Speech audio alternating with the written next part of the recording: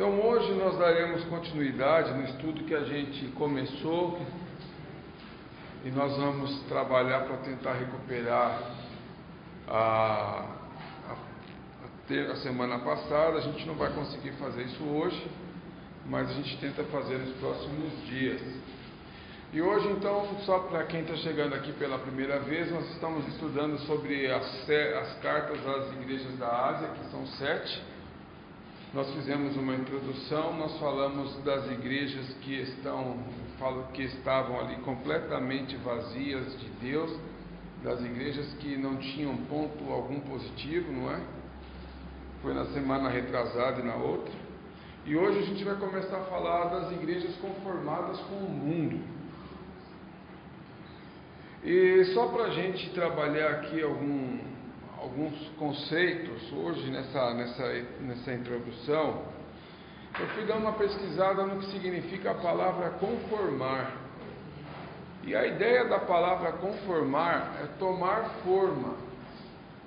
Tomar forma. Então quando a gente pega uma massa, uma gelatina, uma massa de bolo e bota ali numa forma, põe para assar ou põe para congelar, se é um sorvete e tal. Quando a gente tira, o que a gente fala? Nós vamos desenformar, né? E aí o formato que tinha aquela forma ali, aquela vasilha, é o formato que ficou o sorvete, o doce, o bolo, e assim por diante. Quando a gente vai construir um prédio, a gente faz lá um caixote, aí enche de concreto. Quando tira a madeira, aquele concreto tomou a forma do caixote que estava ali de madeira e assim por diante. Mas a palavra conformar, ela também traz a ideia, traz o contexto de acomodar-se, de ajustar-se. Quando a gente compra um sapato novo, um tênis novo, um calçado novo, nos primeiros dias a gente sente que fica incomodado, né? Parece que aperta, aí você começa a lembrar de calo que você não se lembrava. Você começa a se lembrar da unha que fazia uns dias que você não se lembrava, porque ela começa a pegar. Mas quando vai passando uns dias, o seu pé vai tomando a forma daquele sapato, aquele sapato vai tomando a forma do seu pé, e você se acomoda. Você se harmoniza, o seu pé se harmoniza com aquele calçado. E quando a gente começa a observar a igreja, e era o que estava acontecendo ali nos dias, quando João escreveu, mais ou menos entre 90 e 100 depois de Cristo, que ele escreveu as cartas às igrejas da Ásia, 90 e 100 não, entre 70 e 80, perdão, ele tinha entre 90 e 100 anos de idade. A igreja, e a igreja de Éfeso, por exemplo, que é a igreja que a gente vai estudar hoje, a igreja de Pérgamo, assim como a igreja de Tiatira, estavam se harmonizando com o mundo. E vejam, irmãos, não necessariamente harmonizar-se com o mundo é ser conivente com o pecado. Quando a gente pega a igreja de Corinto, nós citamos aqui, era uma igreja que tinha todos os dons, se lembram disso? Só que também era uma igreja que tinha um camarada lá praticando incesto, que é a relação sexual entre pai e filho, ou entre pai e filho, ou entre mãe e filho, e a igreja estava de boa aceitando aquele negócio. Era uma igreja que tinha todos os dons, mas antes de ser era dia de briga, de confusão, porque aqueles que tinham melhor condição financeira chegavam, tomava todo o suco, tomava todo o vinho, comia tudo, enchia a pança, e aquele que era escravo, que só podia ir para o culto depois que tinha terminado todos os afazeres da casa, chegava para participar da ceia, o pão tinha acabado e o cálice tinha acabado, e ficava de descanteio, e tinha todos os dons. Então não necessariamente se conformar com o mundo é uma igreja que está em pecado, mas é uma igreja que vai perdendo a espiritualidade, que vai perdendo o fervor, e é um pouco disso que a gente vai falar hoje e na próxima semana. Nós falamos também, fazendo uma recapitulação, que a igreja, ela de certa forma ela reflete um pouco do que acontece na cidade, do que acontece no mundo. Nós até falamos, o estilo de culto aqui da nossa igreja é um estilo, o estilo de culto numa igreja perseguida é um outro estilo. Nós falamos da Venezuela, falamos da Bolívia, para citar situações mais próximas à nossa, que enquanto a gente está fazendo um culto aqui de ação de graça, os irmãos desses países estão fazendo um culto, Jesus tem misericórdia, porque a coisa não está legal. Então o recorte cultural, o recorte social influencia a igreja. Só que esta influência não pode afetar a espiritualidade, esta influência não pode afetar o ensinamento da palavra de Deus. Quando a gente começa a pensar nisso, nós estamos vivendo alguns desafios dentro da sociedade como um todo e também na igreja, que até então nós não tínhamos, ainda não tem registro na história. Nós estamos vivendo uma situação de é comum termos 4 gerações convivendo simultaneamente. E isso, às vezes, 5 gerações. E isso é a primeira vez que acontece no Brasil, em toda a história do Brasil. Então, quando a gente pega, por exemplo, a minha mãe é de uma geração, eu sou de uma geração, a minha filha é de uma outra geração e a minha sobrinha já é de uma outra geração. E a gente está convivendo no mesmo espaço, no mesmo local, servindo a Deus da mesma forma. E é evidente que vai ter algum conflito. Então não adianta a gente querer fazer um culto que vai agradar a mim, que vai agradar, por exemplo, ao Hernando, querer que esse mesmo estilo de música, o mesmo estilo de liturgia, o mesmo tempo de tudo, vai agradar a Helena, por exemplo. Porque são realidades diferentes. E nós precisamos encontrar um jeito de convivermos juntos, porque a gente está caminhando junto para o céu, mas aquilo que é pecado para mim vai ser pecado para a Helena e vai ser pecado para qualquer um. Mas esta realidade está influenciando a igreja.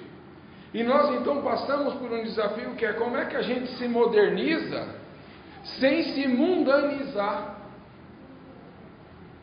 Como é que nós modernizamos sem mundanizar? Como é que a gente acompanha os avanços das novas gerações sem perder o quê? Sem perder a essência do Evangelho. Quando a gente olha o texto, a palavra de Deus, no livro de Provérbios, no capítulo 22, verso 28, tem uma orientação clara que a gente não pode remover os marcos antigos. E no nosso caso, o marco antigo é a palavra de Deus. O marco antigo é um paradigma. São os limites que delimitam a nossa fé e a gente não pode remover. A gente não pode sair desse enquadramento. E veja, só que infelizmente, muitas vezes, ou em diversas situações, estas influências todas têm trazido situações para a igreja, e estas igrejas estão se conformando com o mundo. E lembrem-se, o mundanismo não vai chegar na minha vida e não vai tomar minha vida de uma hora para outra. O mundanismo, ele vai vindo devagar. Quando você pegando aquele conceito, aquela ideia de calçar um calçado novo, o seu pé, o meu pé, o nosso pé não vai se conformar e não vai se habituar àquele calçado de uma hora para outra. Demora uns dias. E de repente é um calçado apertado, você vai se acostumar com aquele calçado apertado. Se é um calçado folgado, você vai se acostumar com aquele calçado folgado. Isso leva tempo. Então a igreja, se nós não tomarmos cuidado, gradativamente a gente vai começar a a gente começa tomando a forma do mundo. E as igrejas que estão tomando a forma desse mundo, que estão se conformando com o mundo, eu anotei algumas características dela, só para a gente pensar um pouco. Primeiro ponto, elas retiraram a liderança das mãos de Jesus, e elas colocaram esta liderança nas mãos de homens. Elas deixaram de ser teocêntricas e passaram a ser antropocêntricas. Jesus deixou de ser a figura principal. O objeto de culto, o motivo do culto, deixa de ser a pessoa bendita de Jesus Cristo e passa a ser as preferências pessoais, os desejos pessoais. Então é comum, é possível se chegar numa igreja que se diz cristã, ainda que seja um paradoxo, e você participar de um culto, eu participar de um culto onde de todas as músicas cantadas, nenhuma é de adoração ao Senhor Deus. Onde todas as orações, ou a maioria das orações que são feitas, não são orações que adoram a Deus ou que declaram a dependência de Deus, mas são orações que estão na linha de determinar aquilo que Deus vai fazer ou deixar de fazer. Quando se ouvem as mensagens são aquelas mensagens onde você, ser humano, onde eu, ser humano, estamos no centro, e a nossa vida material tem que ser uma vida de sucesso, e Jesus está lá para fazer aquilo que eu determino.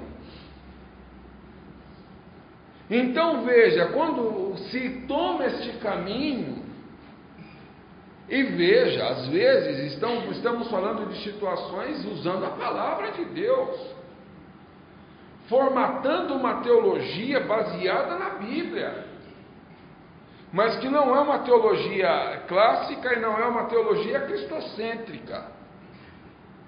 Então veja, quando a gente se depara com estas questões, as verdades bíblicas começam a ser transferidas, começam a ser mudadas por preferências pessoais. Vou dar alguns exemplos para vocês. A palavra de Deus deixa claro, gente, que sexo fora do casamento é pecado. Não tem meia conversa. Mas aí o que acontece? Não tem problema não. Você pode ter uma vida ativa sexualmente fora do casamento, que não tem problema. A palavra de Deus, ela deixa claro que o egoísmo, que as obras da carne são pecado, são pecaminosas. Mas lá não tem problema, tem um incentivo à luxúria, tem um incentivo a tantas outras questões, e que estão sendo aceitas tranquilamente. São situações onde a Bíblia está sendo deixada já não está sendo mais pregada, já não está sendo vivida como ela é, e começa a ser distorcida, começa a ser deturpada, ou às vezes começa a ser lida de maneira selecionada. Então, se o texto bíblico é um texto que me agrada, eu vou ler e vou meditar naquele texto bíblico. Se é um texto bíblico que me confronta, que fala que eu deixei o primeiro amor, se é um texto bíblico que fala que eu preciso orar mais, se é um texto bíblico que fala que eu preciso me santificar, eu deixo de lado. E esta tem sido uma estratégia de Satanás, que infelizmente tem alcançado muitas pessoas. Igrejas que estão conformadas com o mundo, a personalidade, o líder se torna o destaque principal. Que Deus nos guarde disso. Pela graça e misericórdia de Deus, eu estou hoje exercendo um papel de pastor líder aqui na igreja, mas não é por merecimento, não é por mérito meu, é pela graça de Deus. E o dia, irmãos, que porventura, se eu ficar louco, se eu viajar na maionese, que nem dizem a meninada por aí, querer me tornar mais importante do que o Cristo, mais importante do que Deus, que o conselho ministerial chame uma assembleia geral e casse a minha liderança. Por que eu estou falando isso, irmãos? Estou dando um tiro no próprio pé? Não, isso é a palavra de Deus. Jesus Cristo tem que ser a figura principal. Não é que nós vamos desrespeitar a liderança, não é que nós vamos desrespeitar os ministros da igreja, sejam eles quais forem, os diáconos, os cooperadores, não. Mas é que tudo tem que estar girando em torno da pessoa de Jesus Cristo. E não em torno de certas personalidades e não em torno de certas preferências, sejam elas quais forem. Igrejas conformadas com o mundo têm abandonado a vida de oração, e este é um ponto que a gente tem que parar e começar a refletir, e é o que nós vamos estudar no texto de hoje. Quando a gente estuda demais e ora de menos, a gente fica formal. E eu vou dar alguns exemplos para vocês. Deus manifesta, opera um milagre. Será que foi Deus mesmo que manifestou um milagre? Será que aquela profecia foi de Deus mesmo? Será que aquela revelação foi de Deus? É o formal. Ah, não, mas a manifestação dos dons era só em tal período. Não, isso não tem nada a ver, não. O outro lado, quando ora demais e não estuda a Bíblia, estuda a Bíblia de menos, vira o quê? Fanático. Bateu um vento e balançou a cortina, o Satanás está atrás da cortina. A pessoa estava andando com a cara para cima, descendo a escada, vendo a mensagem no celular enquanto descia a escada, torceu o pé, o diabo me empurrou. É o lado oposto. Então veja, a igreja conformada com o mundo tem deixado de orar. E nós precisamos estudar a palavra, precisamos ler a Bíblia e precisamos buscar o poder e a graça de Deus. As duas têm que andar em conjunto. E é disso que o texto de Éfeso daqui a pouco vai falar. E aí vejam, a igreja conformada com o mundo, ela está transferindo a responsabilidade do CPF para o CNPJ. Então, o que é que eu quero dizer com isso? Ah, não, missões é a igreja que tem que fazer missões. É a instituição que tem que enviar missionário. Mas o que é que Jesus falou para mim como CPF, que é o cadastro de pessoa física, e CNPJ, que é o cadastro de pessoa jurídica? Quando Deus fala, ide por todo mundo e pregar o evangelho a toda criatura, não está falando para o CNPJ, ele está falando para o CPF. Mas eu conformado com o mundo, não, isso é um papel da igreja, instituição. Quando Jesus falou assim, olha, quando você precisar orar, você entra lá no teu quarto e fecha a porta. Ele estava falando para o CPF ou para o CNPJ? Para o CPF. Você, Miqueias, tem que entrar no teu quarto, passa a tranca na porta e vai orar ao Pai em secreto. Quando Tiago está escrevendo na sua epístola, no capítulo 1, no capítulo 2, ele fala assim, olha, se eu não cuidar dos domésticos da fé, eu sou um hipócrita. Ele não está falando para o CNPJ, ele está falando para mim, para o CPF, como pessoa física.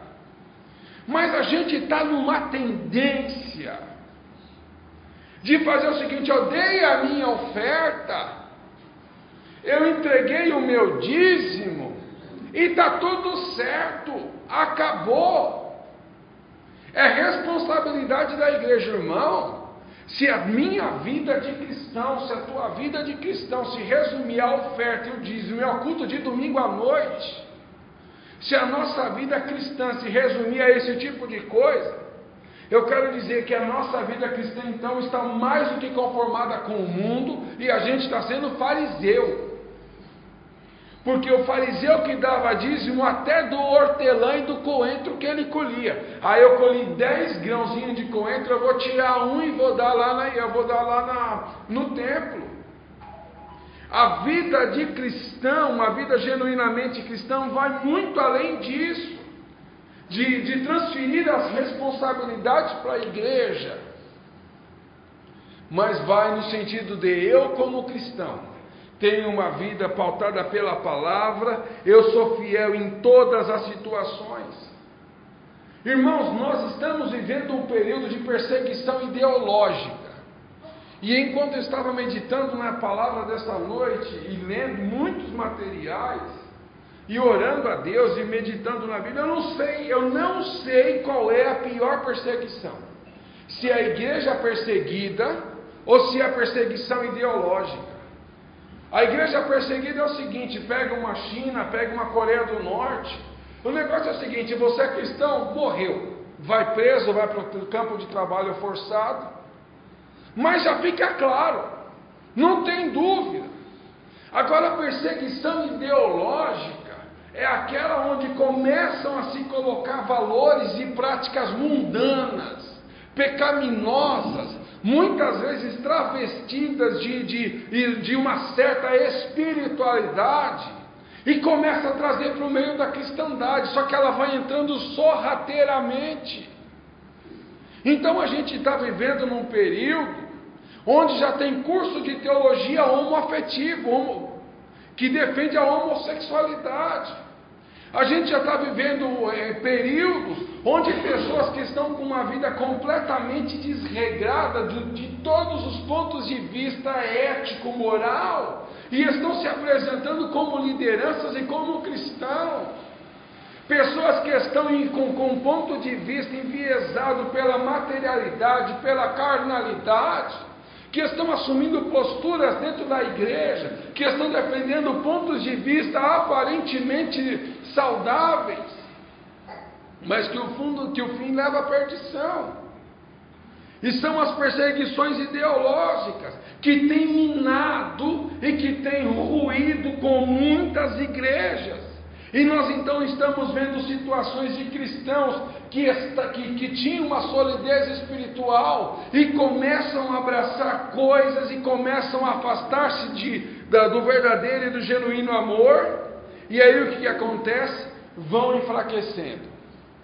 E era o que estava acontecendo com a igreja de Éfeso. Vamos dar uma lida na igreja, livro de Apocalipse, no capítulo 2, do verso 1 ao verso 7. E como já é de costume, eu quero pedir que cada um leia um versículo, mas leia bem alto para aqueles irmãos que vão ouvir o áudio consigam ouvir o que você está lendo. Apocalipse capítulo 2, do versículo 1 ao versículo 7, leiam bem alto, cada um lê um. Ao anjo da igreja de Éfeso, escrevo isso, que aquele que tem na mão direita as 7 estrelas, que anda no meio dos 7 candeeiros de ouro. Conheço as tuas obras, tanto o teu labor como a tua perseverança, e que não podes suportar homens maus, e que puseste à prova os que a si mesmos se declaram apóstolos e não, e os achaste mentirosos. Você tem perseverado, suportado sofrimentos por causa do meu nome, e não tem desfalecido. Tenho, porém, contra ti que deixaste o teu primeiro amor. Lembre-se de onde caiu, arrependa-se e pratique as obras que praticava no princípio, e não se arrependa. Se não se arrepender, virei a você e tirarei o seu candelabro do lugar dele. Tens, contudo, a teu favor, que odeias as obras dos nicolaítas, as quais eu também odeio. Quem tem ouvidos, ouça o que o Espírito diz às igrejas. Ao vencedor, dar-lhe-ei que se alimente da árvore da vida, e se encontra no paraíso de Deus. Amém. Vamos fazer um breve histórico então sobre Éfeso, a cidade de Éfeso. Ela era a capital romana na Ásia, ela era uma sede do governo romano no continente asiático. Ela era uma cidade bem estruturada, estava num local privilegiado, tinha uma boa estrutura de portos, tinha uma boa estrutura de estradas. Ela era uma cidade bem localizada. A vida cultural de Éfeso, ela era intensa. Na época, Éfeso tinha um anfiteatro com capacidade para 25 mil pessoas. A gente está falando mais ou menos do Allianz Parque, é isso? Metade do Allianz Parque, que é o estádio aqui do Palmeiras, Ibirapuera, boa. O ginásio do Ibirapuera, eles tinham um anfiteatro parecido com o ginásio do Ibirapuera, exceto pelo telhado, porque o anfiteatro ele era aberto, sem telhado. E isto para a época, gente, era um avanço absurdo. Não existiam os maquinários que nós tínhamos hoje, a engenharia não tinha o desenvolvimento que a gente tem hoje. Então estamos falando de uma construção monstruosa. Na cidade de Éfeso tinha uma biblioteca que era chamada Biblioteca de Celso, que tinha 12.000 exemplares de livros, com os livros mais importantes da época. Mas o livro, Samuel, não é que nem hoje, porque a máquina, a impressora de Gutenberg ainda não tinha inventado a impressora. Eram livros manuscritos, feitos à mão, em rolos de pergaminho ou papiro. Quem tinha o livro era só o que? Os milionários da época, gente que tinha muito dinheiro. A cidade de Éfeso tinha uma riqueza financeira muito grande, com escolas de formação filosófica, com escolas que formavam mágicos e magos na região. Era uma cidade que tinha muito envolvimento com isso. Tinha uma vida religiosa muito intensa e ela tinha uma deusa. Qual era o nome da deusa? Diana ou Artemis, conforme Atos capítulo 19, que era a deusa da fertilidade. E essa deusa Diana, ela tinha uma influência absurda na região. E uma das formas de se adorar a deusa Diana ou Artemis, que era a deusa da fertilidade, era com as prostitutas cultuais. Então as pessoas iam até o templo e tinham relação sexual com aquelas obreiras, entre aspas, como uma forma de adorar a deusa Diana.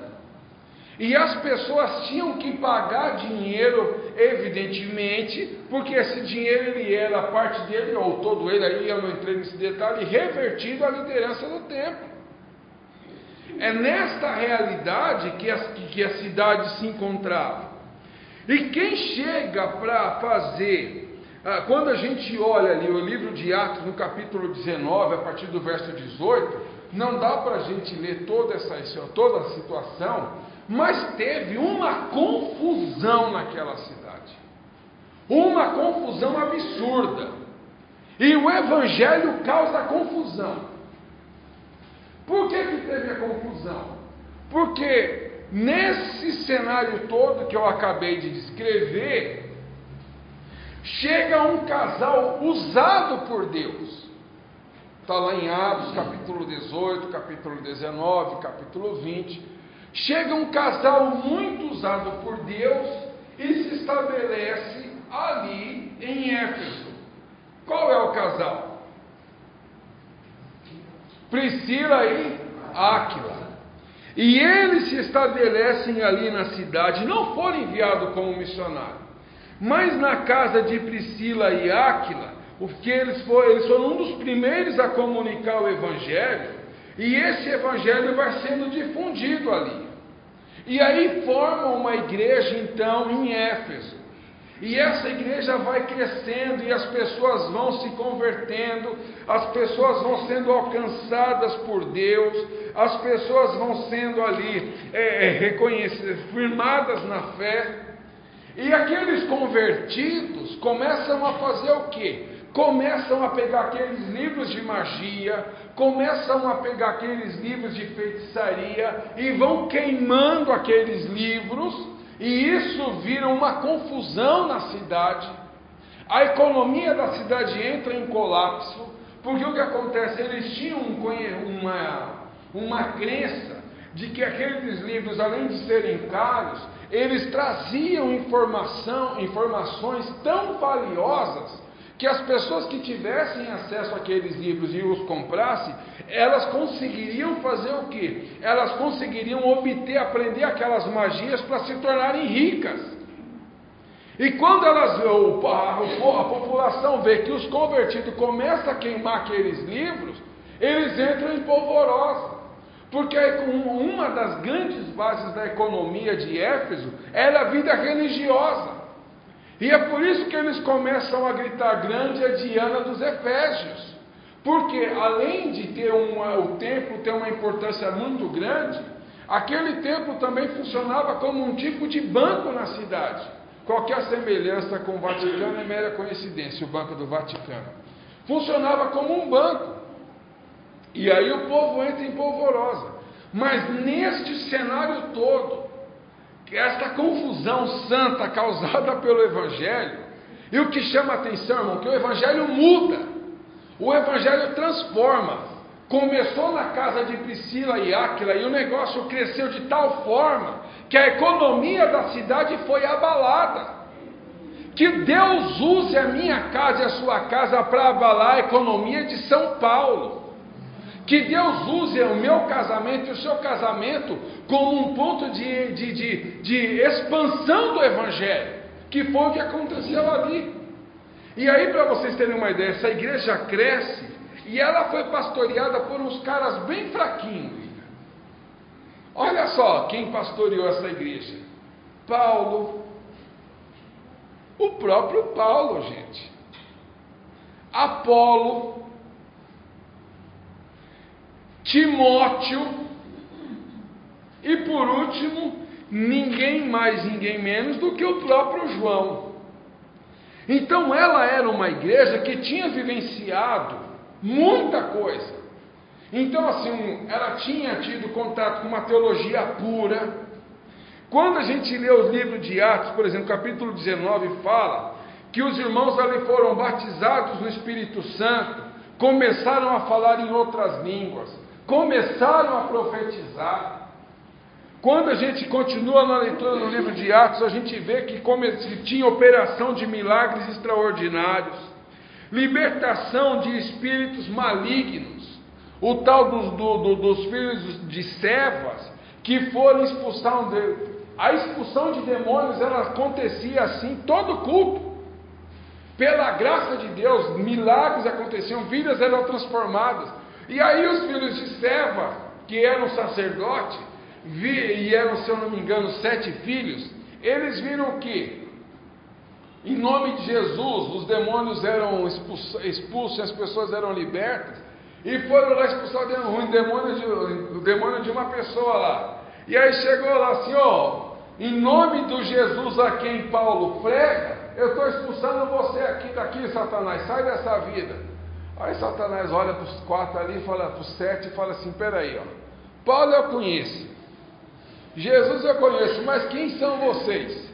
E aí aquele endemoniado, aquela pessoa usada pelo Satanás, pega os camaradas e dá um couro, que eles saem fugidos quase que nu. Por quê? Porque eles foram copiar o poder de Deus. Irmão, o poder de Deus não se copia, o poder de Deus se vivencia. Então assim, Satanás conhecia, mas aqueles camaradas não estavam na unção de Deus. E quando isso acontece, vira um alarde na cidade: opa, não vamos brincar com coisa séria, porque com coisa séria não se brinca. Mas o que é que aconteceu com a igreja de Éfeso? Esse ardor missionário, esse ardor espiritual, esta solidez espiritual, esta paixão por Jesus, ao longo do tempo foi se enfraquecendo. Gente, nós falamos de uma igreja que começou causando revolução na cidade para a glória de Deus. Uma igreja que foi pastoreada por estas pessoas que eu acabei de citar. Uma igreja que teve o derramamento do Espírito Santo com batismo, com cura, com milagre, com transformação, com libertação. Uma igreja que viu vidas ser libertas. O que é que aconteceu? Ela primeiro se acomodou. E ao longo do tempo ela entrou em declínio espiritual. E aqui já tem uma lição para nós, meus irmãos. Como é que nós estamos? Nós estamos no ardor de quando nos encontramos com Jesus, quando nós somos salvos? Ou esse ardor foi caindo e aí foi esfriando e a gente começou a se conformar com o mundo? Ah não, eu não preciso orar tanto mais não. Eu não preciso mais ler a Bíblia como eu li a Bíblia. Eu não preciso mais ser assíduo nos cultos. Eu vou de vez em quando. Eu vou só no domingo à noite. Eu não preciso mais me preocupar em ter uma vida de santificação. Eu não preciso mais jejuar. Eu não preciso mais orar. Basta eu ter um curso teológico que está valendo, irmão. Este foi o caminho que a igreja de Éfeso entrou. Ao longo dos 60 anos ela perdeu o ardor espiritual, ela se esfriou, ela foi perdendo a intimidade com Deus. E olha que interessante, quanto menor a intimidade com Deus, maior é a conformidade com o mundo. Quanto menor a intimidade com Deus, maior é a conformidade com o mundo. E veja só, ela ainda conservava uma coisa legal. Ela estava lutando contra o secularismo. Ela estava lutando contra os nicolaítas. E eu já vou falar quem eram esses nicolaítas. Ela estava lutando contra algumas heresias que estavam surgindo ali no meio da igreja, mas apenas com um racionalismo cristão, apenas com uma base teológica racional, apenas com uma apologética pura. Eu quero dizer para você uma coisa, meu irmão, que a gente vence o mundanismo com a boa teologia, a gente vence o mundanismo com um bom estudo da palavra, mas não só uma boa teologia, não só um bom estudo da palavra, mas a gente vence o mundanismo também com o joelho no chão, com a cara no pó, falar: Senhor, tem misericórdia de mim que sou pecador. Irmão, se você e eu formos esperar ter vontade para orar, a gente nunca vai orar. Se a gente for esperar ter vontade para perdoar alguém, a gente nunca vai perdoar alguém. Se a gente for esperar ter vontade de jejuar, a gente nunca vai jejuar. E era o que aconteceu com a igreja de Éfeso. Eles estavam mantendo uma boa teologia, sim, mas estavam se esquecendo de depender da graça de Deus. Se esqueceram de buscar o poder de Deus. É por isso que o Senhor falou: se lembra de onde você caiu, Éfeso. Espera aí, quem que eram os nicolaítas, gente? Os nicolaítas eram uma nova versão do cristianismo que estava tendo lá dentro da igreja. E se fosse resumir que estava tendo na cidade como um todo, se fosse resumir a teologia do nicolaíta, era basicamente duas coisas: carne sacrificada aos ídolos e fornicação. Você pode comer a carne sacrificada aos ídolos, e você pode ter uma relação sexual fora do casamento. A carne é fraca. Resumindo, era essa a teologia deles. Mas o que acontece? E a igreja de Éfeso não aceitava isso. E eles estavam querendo combater isso apenas com o quê? Apenas com a teologia. E Deus fala assim: Éfeso, você tem que se lembrar de onde caiu. Mas peraí, se ele tinha uma boa teologia, como é que ele estava caído? É porque essa teologia estava na racionalidade.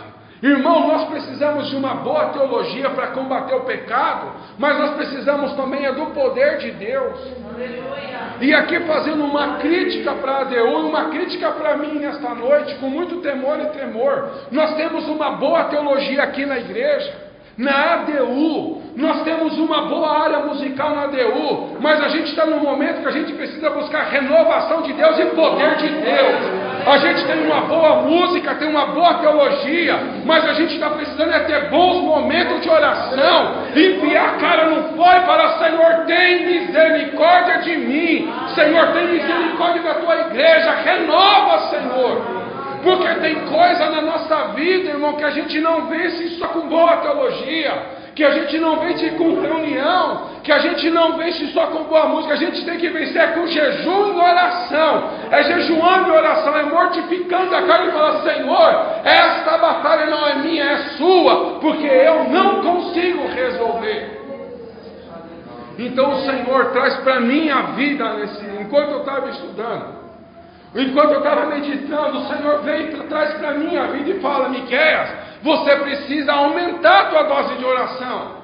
E nós precisamos de não só como igreja, É como instituição ADU, mas cada um de nós, em nossa vida particular, Senhor, eu preciso de Ti, porque tem coisa que a gente só vai ver quando fecha o olho, porque quando a gente fecha o olho para a questão dessa vida, o nosso olhar espiritual se abre, e aí você vai começar a ver laço de Satanás, você vai começar a ver a porta de escape, eu vou começar a perceber coisas que com os olhos carnais abertos a gente não percebe.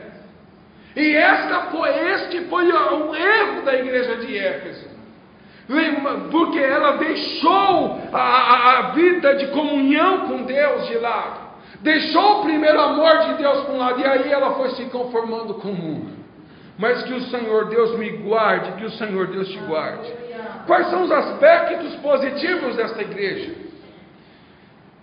Já falamos que ela buscava a sã doutrina, e isso era, irmãos, um fruto do trabalho que ela vinha fazendo há muitos anos. Era muito louvável isso. Paulo ensinou, orientou o próprio João. Ela era uma igreja que, apesar de passar por tribulações, ela vinha persistindo as tribulações, ela vinha se mantendo firme na palavra do Senhor. Ela era uma igreja que tinha começado com grande fervor, ela era uma igreja que tinha começado com zelo missionário, ela era uma igreja que discipulava, e eram aspectos positivos. E quando eu olho esse texto bíblico aqui, irmãos, eu vejo isso aqui, que a ADU está nesse jeito, que perseverou na tribulação, busca a sã doutrina, não tolera o pecado, começou fervorosa, tem um zelo missionário, tem uma preocupação com o discipulado. Glória a Deus por isso. Mas o Senhor traz para a minha vida como um pastor da igreja, e traz para a ADU, e eu quero conclamar os irmãos nesse sentido. Nós não podemos cair no erro da igreja de Éfeso. A gente tem que manter tudo isso, mas a gente tem que manter uma vida de oração, lembrando sempre do primeiro amor, para não cair da graça de Deus. Glória seja dada ao Senhor. Agora veja, ela foi uma igreja que se tornou legalista. Ela não percebeu, ela foi sendo envolvida. Olha o versículo 4 no capítulo 2. O que é que eu tenho contra vocês, Éfeso, igreja conformada com o mundo? Que você abandonou o primeiro amor. Ou então, o que você precisa fazer, Éfeso? Se lembre de onde caiu. O que Jesus está querendo dizer aqui? Você precisa voltar a ter intimidade comigo, Éfeso. Você precisa, Éfeso, voltar a sentir a alegria da salvação. Você precisa se arrepender e praticar as obras que você praticava no princípio. Mas que obra que era essa? Porque ela não estava tolerando o nicolaíta. Sabe o que é isso aqui? É o fervor espiritual no coração, que foi se esfriando ao longo do tempo. E nesta noite Deus fala comigo, Miquel, você precisa recuperar o fervor do teu coração. Você precisa ter o ardor do coração, a chama do Espírito Santo acesa dentro da sua vida. Irmão, é isso que nós precisamos, é isso que eu preciso, é isso que a ADU precisa, da chama do Espírito Santo ardendo no coração 24 horas por dia. Glória seja dada ao nome do Senhor, aleluia. O que é que o Senhor está falando com Éfeso? Se arrependa, não é do pecado. Se arrependa, Éfeso, da frieza espiritual. Não é se arrependa, por exemplo, da igreja de Corinto, que nós já falamos, ou das igrejas que nós falamos na semana passada e retrasada, que aceitavam, toleravam o pecado, não. Éfeso, você precisa se arrepender da frieza espiritual, porque se você não se arrepender dessa frieza espiritual, você vai estar conformada com o mundo. Então, Senhor, me conclama, e conclama cada um de nós a nos arrependermos da frieza espiritual.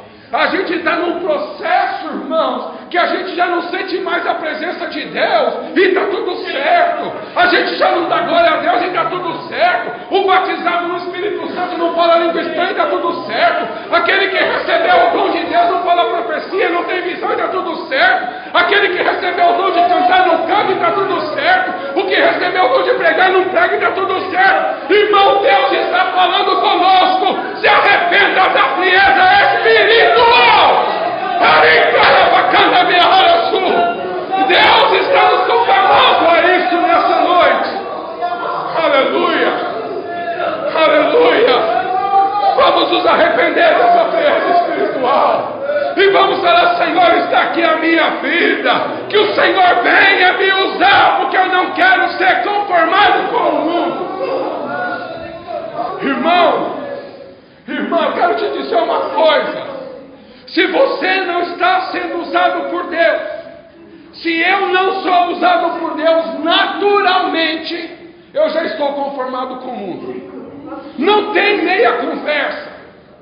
Se eu não estou sendo usado por Deus no dom que Deus me chamou, seja na limpeza, na secretaria, na tesouraria, na música, cantando, pregando, limpando, não sei, cada um sabe do seu chamado. Se eu não estou sendo usado por Deus no meu chamado, significa que eu estou conformado com o mundo. Mas nesta noite o Senhor me chama e te chama ao arrependimento. Não é da vida de pecado, mas é de uma vida de frieza e de conformismo com o mundo. Então, se com disposição para ser usado por Deus, Senhor, mas eu não sei, mas eu não posso. E Deus fala: eu não quero saber se você sabe ou não pode. Eu quero a sua vida para usar a sua vida. Louvado e engrandecido seja o nome do Senhor. Cara, aleluia. Aleluia. Nós estamos precisando de uma igreja que tenha prontidão para o exercício da obra de Deus, prontidão para obedecer a Deus, prontidão para se colocar na brecha, prontidão para dizer: Senhor, eis-me aqui, usa-me a mim. Aleluia. Aleluia. Aleluia. Lembre de onde caiu a igreja de Éfeso. E aí, será que tinha caído da graça, do primeiro amor, do poder de Deus, da comunhão, de não sei de onde? Lembra-te de onde caiu. Aleluia. Aleluia. E nós vamos orar agora, meus irmãos. Aleluia. Glória seja dada ao nome do Senhor. Senhor Deus, estamos diante da tua presença. Aleluia.